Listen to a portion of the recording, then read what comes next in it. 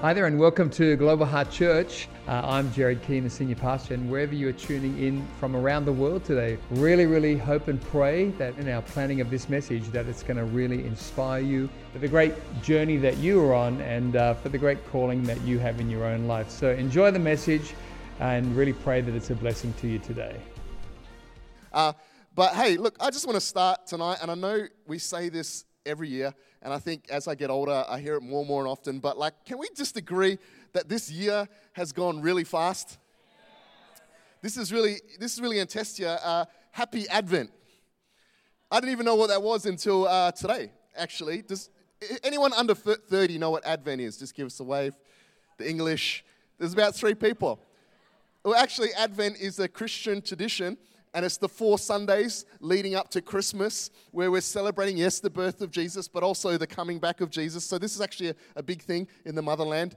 Josiah, who's from England, they celebrate Advent. And you're supposed to say Happy Advent, so Happy Advent. But the end of the year is just happened. It's just like it's popped out. It's like someone's pressed the skip button already. People are putting their most played Spotify songs on the Instagram because we just really wanted to know what you listened to this year. And, the year is wrapping up to an end. And come on, can we also be honest that it's been a bit of a different year? Come on, at the beginning of the year, you've set your goals, your New Year's resolutions, and it's like in an instant, all of that was evaporated. Come on. I know for myself and my wife, we were actually supposed to move to Melbourne in May of this year. And we had sold 1 car, sold a whole bunch of our furniture. I sold all my tools, and all the men went, so I've just been living this rest of the half of the year in sort of like a limbo of what's sort of going on. Got no tools, got no couch, got no furniture, no fridge. Just kidding, I got a fridge. 1 car, 2 kids, so I've been catching Ubers, and which has been great, But it's been a bit of a different year, and maybe you haven't accomplished much, but in this change and in this uncertainty, come on, it can be tiring. It can be a bit draining, and then all of a sudden comes around Christmas. Another big time of the year, and no matter how many Christmas carols or Cyber Mondays, Christmas is another busy season. You're just like, oh my goodness, can this year get any busier or any crazier? Do I have any friends? I know all of you love Christmas carols. I won't get a raise of hand. Okay, anyways, we'll keep on. But the end of the year is coming around. Christmas is coming around, and it can sort of be draining. It can be tiring. It's a bit of. And maybe you say, if I asked you about 2020, you wouldn't say it was an unhappy year or a sad year. You would just say, hey, it was different. It was a bit of a different year. Can we agree that this year was a different year? And in this difference, we may not have accomplished much. Okay, we may not have accomplished much, but we can feel weighed down and feel, wow, this is a massive year. Okay, this is a massive year, and I can feel weighed down, and it's so massive with doing, I don't know what we've been doing, but you can find it hard to find some margin in your life. Okay, find it hard to find some margin to dream about the future. Maybe for some of you to have some margin to believe that things could be different. Maybe for some of you to have some margin to believe that God could actually work in your life. Or maybe if you're watching this for the first time at home or you're new here tonight, maybe you've been so busy with life that you haven't allowed margin to consider that God could actually be real. Or that, hey, margin to allow and fact check that what your friend told you or what you saw on YouTube actually is not true, that God could be real. And I'm glad that you're here tonight allowing some margin into your life. I don't know about you, but in the busyness, I can close up all the gaps, close up all the margins, and the first thing that usually goes is the margin to allow God to speak into my life. And what I want to talk to you about tonight is I want to talk to you about in the massiveness of life and the massiveness of this season being allowed or allowing margin for God to speak into your life. Now, a bit of a precursor before I release you the title of this message. Okay, this is a title of actually a youth night back when I was a youth pastor many moons ago. I think it was about 10 years ago. We had a night, would have been similar to this time now. We had a night called Christ Massive. Some of you remember it. Well, it was that awesome. We filled this whole auditorium about waist height full of fake snow. It was fantastic.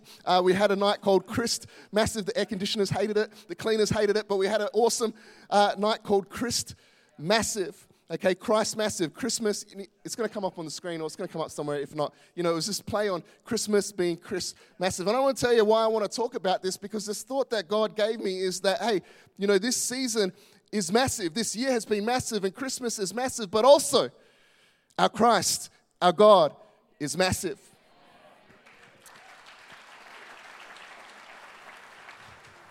And before I start, just a disclaimer, okay? This is not a message about removing the busyness of life. Okay, this is not a message about being comfortable. In fact, do you know what a comfortable life is? A comfortable life is a life without risk.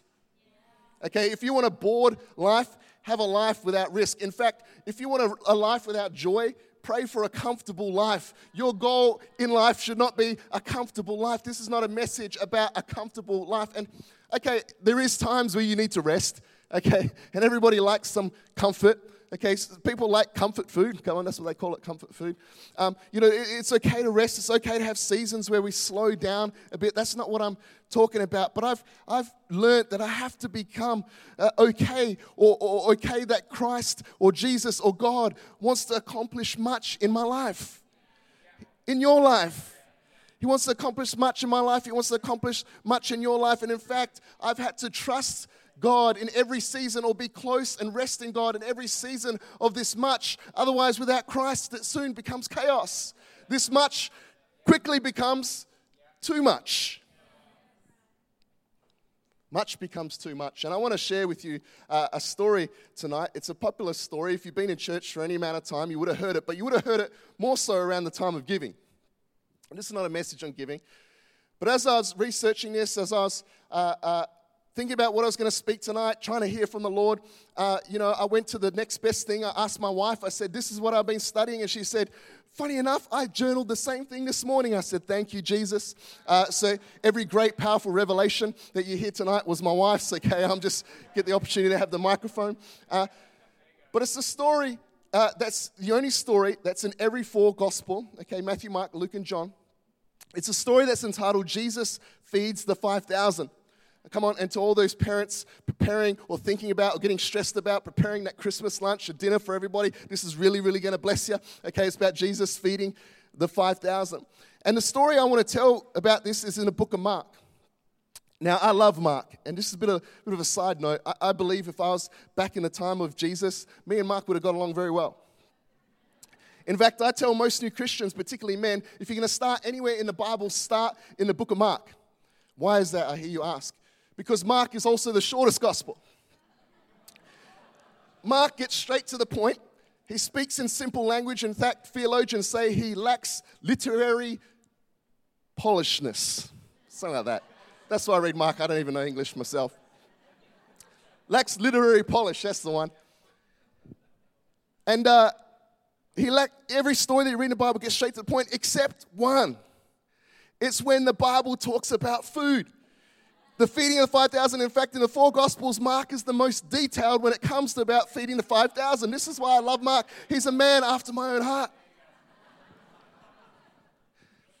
And it's in Mark 6, verse 30 to 44. And I'm going to get to it, but just before I get to it, I just need to give you a little bit of background on this story, because this story is situated, this massive miracle is situated in a massive season in Jesus' ministry. In fact, we read just before this miracle happens, there's a lot of stuff that's happening in Jesus' life. In fact, Jesus has just been to his hometown of Nazareth, and it says that he's been rejected in his hometown. Come on, that's pretty stressful. The place you grew up, people have rejected you. It also says he's had a death in the family of John the Baptist, his cousin. This has just happened just before we hear about this story I'm about to tell you. Also, what's just happened is Jesus is expanding his ministry. It says he's just sent out his 12, okay? He's just sent out his 12 disciples to preach and teach, to cast out demons, all this sort of stuff. So there's business expansion happening, there's a death in the family happening, there's rejection happening, and all of a sudden we hit this story, Jesus feeds the 5,000, and this is one of the most physically massive stories or miracles or retellings in the Bible. And it starts off with this, Matthew 6, verse 30. It's going to come up on the screen. It says, the apostles gathered around Jesus, like I said, to report to him all that they had done and taught. Then Jesus because so many people were coming and going, they did not even have a chance to eat. There you go, Mark's making sure that he puts the important things that ticked him up first. We didn't even have a chance to eat. Come on.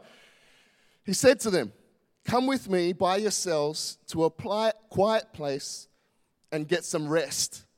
So they went away by themselves in a boat to a solitary place. The first thing I want to encourage you when it comes to Christ Massive is allowing margin to get away and to rest. Come on, think about this. This is Jesus. Jesus had 3 years of ministry here on earth, from 30 to 33. He had 3 years of ministry on this earth to change the earth. I'd be like, come on, Jesus, you don't have much time. Come on, you can rest when you're dead, as the saying goes. But he decided in the busyness of things, me and my boys, we need to have some downtime. I want to tell you, it's okay to rest. It's okay to make some margin to rest. It's okay to say, hey, I need some time, or hey, I want some time. Because as we read on, it doesn't actually account to that, because the story goes on. It says this. It says, but many who saw them, I love this, saw them leaving, recognized them, and ran on foot from all the towns and got there ahead of them. Can you just picture this? They're on a boat. So you're heading to Roto. And all of a sudden, I don't think you can walk to Roto, but all of a sudden there's like people, oh, we know where they're going. And they get there ahead of Jesus. And it says, when Jesus landed, I just love Jesus, and he saw a large crowd, he had compassion on them because they were like sheep without a shepherd. So get this. It says, so he began teaching them many things. What I want to tell you, in the massiveness of life, it's okay to have margin, but what I want to encourage you to, hey, you've got to be aware that it's all right to be interruptible by God. I'm not saying cancel, okay? We're not canceling rest, but sometimes we got to reschedule. I don't know about you, but, I got 2 kids under the age of 3. My whole life at the moment is reschedule. I reschedule where I sleep. I even had to reschedule where I write this sermon. I reschedule where I pray. Sometimes I reschedule even where I sleep. Never when I'm driving. But my life is about reschedule. It's okay to reschedule.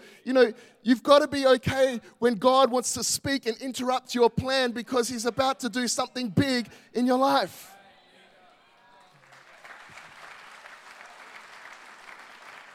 Friend, maybe you're here tonight and you're here for the first time and you don't know God. I want to encourage you. At the end, I'm going to give you an opportunity to start this journey. I want to encourage you, be okay with God interrupting your life where it is right now. Maybe you're here and you're like, I got my life together, it's all good, I'm just coming because she invited me. I want to encourage you, be okay that God wants to interrupt your life. Not cancel, but reschedule. But I don't know if you noticed this in this verse that I just read, and this is great, because it says Jesus had compassion on them. But it didn't say anything about the disciples. Hey, boys, I'm sorry. That trip to Margs, it's going to have to wait Bunker Bay. Boys, we're going to have to put it on hold. I know I promised you a weekend away on my nice fancy boat, but boys, we got work to do. It's overtime. Mark was clear to say Jesus had compassion. He didn't say we didn't, but you can sort of picture they weren't pumped about this situation. And how do I know? Because the verse goes on and it says this. It says, by this time, it was late in the day. This is Mark writing, don't forget. So his disciples, which he's one of them, came to him. Jesus, this is a remote place, like Alkimos.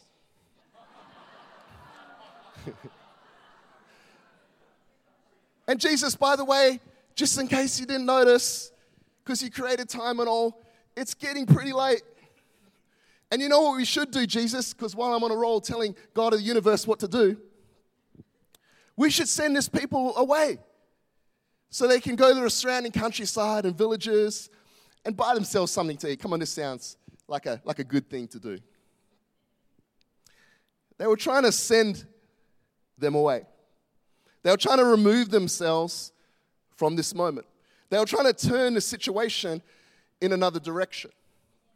The question I ask myself, and the question I want to ask you, is when times get tough or you're faced with a growth moment, what is it that you turn to? Or what is it that you turn away from? Or even bigger, who is it that you turn into? I don't know about you, but maybe some of you here, when times get tough, I know this is me sometimes, I want to isolate myself.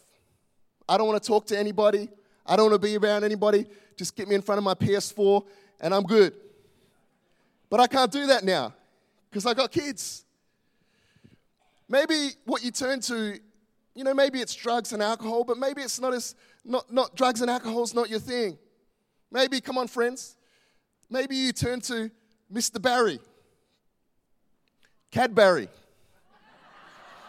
You like that one? Dad drinks are strong. I've got some friends, that's nervous laughter right there. Some of you still haven't got it, it's all good.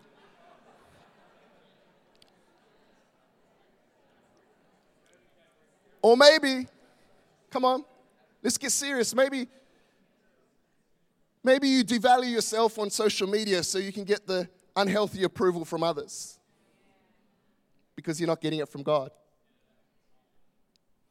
Or maybe you're a procrastinator. Do I have any friends? Don't raise your hands.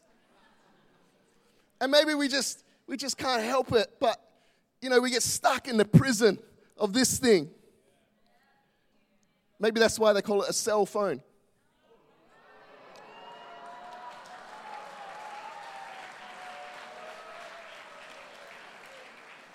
What is it that you turn to? Oh, come on, let's get real. What about when times get tough? What is it or who is it that you turn into? Maybe you're one of those control freaks, those micromanagers. You turn into a Karen. Everything has to be done your way. There's a way things should be done. There's a system. And lucky enough, that system's the same as my system. And when you're a Karen, you're so in control. Sorry if your name's Karen. You're so in control. You're so in control that you're willing to step on other people to get what you want. Who is it that you turn into? But I love Jesus in this story because, Jesus is standing there. Jesus hasn't left them, and Jesus sees through what they're trying to do by, misguiding Jesus into another direction, give Jesus suggestions like, Jesus, this is what you should do, I want to speak to the manager. But get this, he says, but he answered them, and he answers me, and he answers you. He says, you give them something to eat. He says, I don't want you to pull yourself out of this situation. I want you to, with me, solve this situation because I'm about to teach you something. He was about to teach these boys something, and he's about to teach us something as he's taught me. And I love the response. Philip, the other translations tells us, says, that would take more than a half a year's wages, 8 months to be exact. Are we going to spend that much money on bread and give it to them to eat? Come on, this was a financial dilemma as well. There's finances, there's all sorts happening in this massive situation. But I love God's response. He says, well, how many loaves do you have, he asked. And then he says, I want you to do something. I want you to stop right now, and I want you to go and investigate. I want you to go and see. So they went away, and they came back, and it said, when they found out, they said, we have 5, which is 5 loaves, and 2 fish. Do you know what I realized? Jesus, the first question he asks us is, well, what do you have? What skills do you have? What connections do you have? What friendships do you have in your connect group? If you're in a connect group, if you're not, you should be, if you're part of this church. Who's in your youth connect group? Who's around you at date night on young adults? For those in Perth, those at home don't know what I'm talking about. They're thinking date night. Who's around you? Maybe what are some of the past experiences that you've conquered in life with Jesus that you need to pull back into and go, God, you've done it before, you're going to do it again. I want you to see. See what you have. And they tell Jesus what they have, and the next thing they do is they bring it to Jesus. That's the next key. The verse goes on. It says, then Jesus directed them, this is key, to have all the people sit down in groups on the green grass. So they sat down in groups of hundreds and 50s, taking the 5 loaves and 2 fish, and looking up to heaven. I'm going to get to this as well. This is important. He gave thanks, and he broke the loaves. Then he gave them to the disciples to distribute to the people. He also divided the 2 fish among them all. And get this, they were all satisfied. Not they just had enough or they just had a taste, but they were satisfied. In fact, in John it says they ate all that they wanted. And the disciples picked up 12 basketfuls of broken pieces of bread and fish. The number of men, this is not including women and children, who had eaten was 5,000. Once you realize what you have, the next thing they needed to do was they needed to bring what they have to Jesus.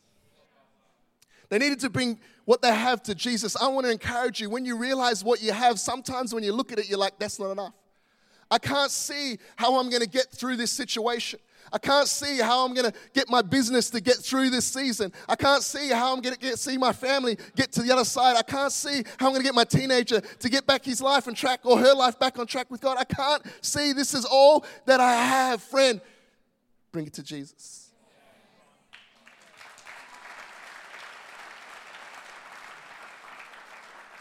Because Jesus, he could have just created the bread. Come on, we've seen him do it in Exodus. He had manna, bread from heaven, and he had quails fall in the morning, bread fall in the morning, quails fall at night. He could just produce food, but he didn't. He didn't want to just produce something. He wanted to partner with the disciples and first realize what's here, and I want to show you a miracle. And when it comes to us, when we bring our stuff to Jesus, when we bring what we have to Jesus, the next thing we need to realize is that Jesus is not just going to wave his wand and then wave his hand over and everything multiplies and woohoo. Jesus first gives them a strategy. You might have missed it. The disciples said, there's 5,000 people here, there's too much. We don't have enough money, there's too much. And the next thing, when they bring it to Jesus, Jesus says this. He says, I want you to do a bit of a strategy. Come on, we can get so focused on the 5,000, which is the massive, but then we miss the manageable strategy that God wants to give us. He says, I want you to take these 5,000 people, and I want you to sit them down in groups. I want you to sit them down in groups of 50 and 100. What was Jesus doing here? I know you're asking, you're like looking intently. Where is he going? I'm not exactly sure, but I'm allowing margin for the Holy Spirit to speak. Just kidding. I know where I'm going. He broke down the big problem into a problem that was manageable. 5,000 divided by 100, that's 50 people, 12 disciples. They had about 8 groups each that they had to look after. Already Jesus is going, okay, I see your problem. I want you to have a look at the problem a different way. Maybe if you did this, before I do the miracle, I want you to put some structure in place. Come on, Holy Spirit, speaking to me now. I want you to put some structure in place. Come on, that's about to accommodate what I'm going to do in your life. Because if you don't get structure, God can change every situation in your life, but if you haven't changed the structure, if all you can see is the problem, if all you can see is the situation that can't be solved, but you haven't put systems in place to handle the miracle God is about to do, you'll find yourself back in the place where you started. Structure. Manageable. And then it says, Jesus breaks it. I don't want to skip over this bit. I'll come back to it because there's something I want to speak to you about. But he breaks the bread, feeds the 5,000. Everyone's full, all that they wanted. Gives it to disciples, so it's not just Jesus feeding the 5,000. He gives to his disciples to distribute it. And then it says that there's 12 baskets left over. Where am I going? 12 baskets. 12 disciples. 12 baskets, 12 disciples that weren't really pumped to be in this situation in the first place. 12 baskets, 12 disciples. I don't know why my voice always breaks at this point in the message. 12 baskets, 12 disciples. They started with 5 loaves, 2 fish, 5,000 people, not including men and women, and they finished with 12 baskets. I picture the disciples, each as they're finished, and they've got a basket each. What seemed to them in the beginning as an insurmountable, massive problem have now encountered a Christ that is more massive than their problem. And I picture them looking at the basket standing before them. I want to encourage you, friend, that when you learn to distribute what God has given you, you're always going to end up with more than what you started with.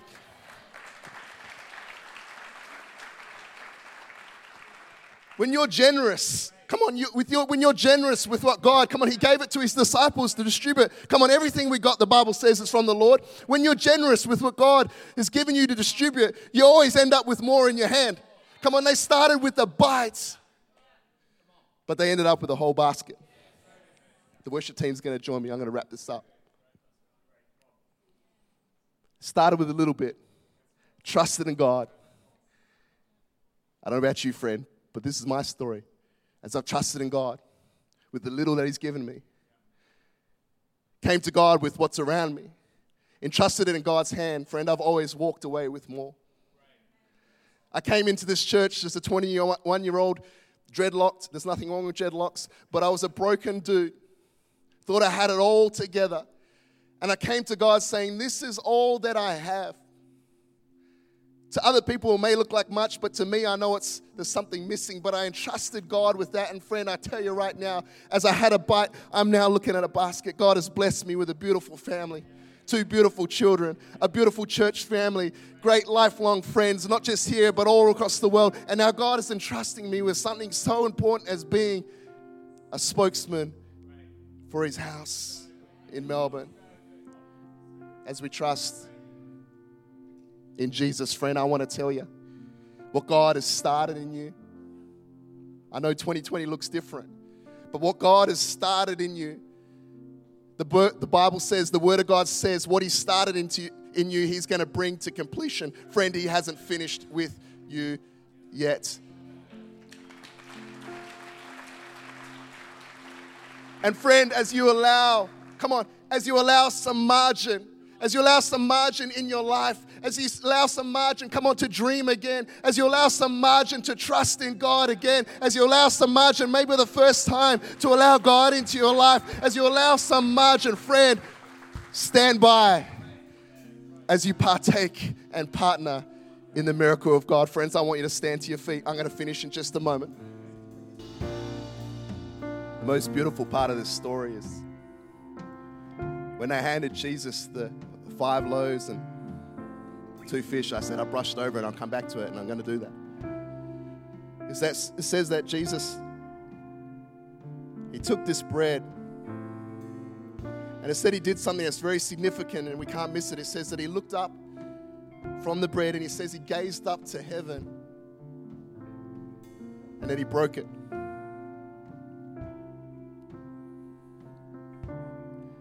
What's happening? Something's happening here, and when I saw it, it rocked my world, because when He looked up to heaven, when Jesus lifted His eyes from the situation and looked to heaven, and God provided, there was enough bread for everyone. What was Jesus saying? It was foreshadowing what was about to come, because in John 6, verse 35, Jesus says this. He says, then Jesus declared, He says, I am the bread of life. Whoever comes to me will never go hungry, and whoever believes in me will never be thirsty. He says this straight after this miracle. He says, I am the bread of life. Where He's looking to heaven, this is bread that He's looking to heaven. Jesus Himself was not the bread to heaven, He was the bread from heaven. He was the bread that was broken upon the cross. And He was the bread that was broken upon the cross that wouldn't satisfy just our physical hunger. But this bread, like it says in here, would satisfy our spiritual hunger. It would satisfy us in the very depths of our soul. It would satisfy us. It would satisfy the price of our sin. Not just for a moment, but for eternity. And friend, what I want to do right now, as strange as it may sound, is I want to offer you in a crowd that's not quite 5,000. It's in a manageable. but I want to offer you the opportunity to partake in the bread of Christ. Thank you so much for joining us online today. Really great to have you with us, and special thanks to those also who give online. Your generosity is making the way for others to hear the message of Jesus both here in Australia and around the world. If you enjoyed today's message, I'd love to encourage you to share this message with a friend, a workmate, a family member, and let's believe together that it will powerfully impact their life for good in Jesus' name. If you're unable to be with us at one of our church locations, both here in Australia and around the world, please join us online every Sunday for Global Heart at Home on YouTube. God bless and have a great week.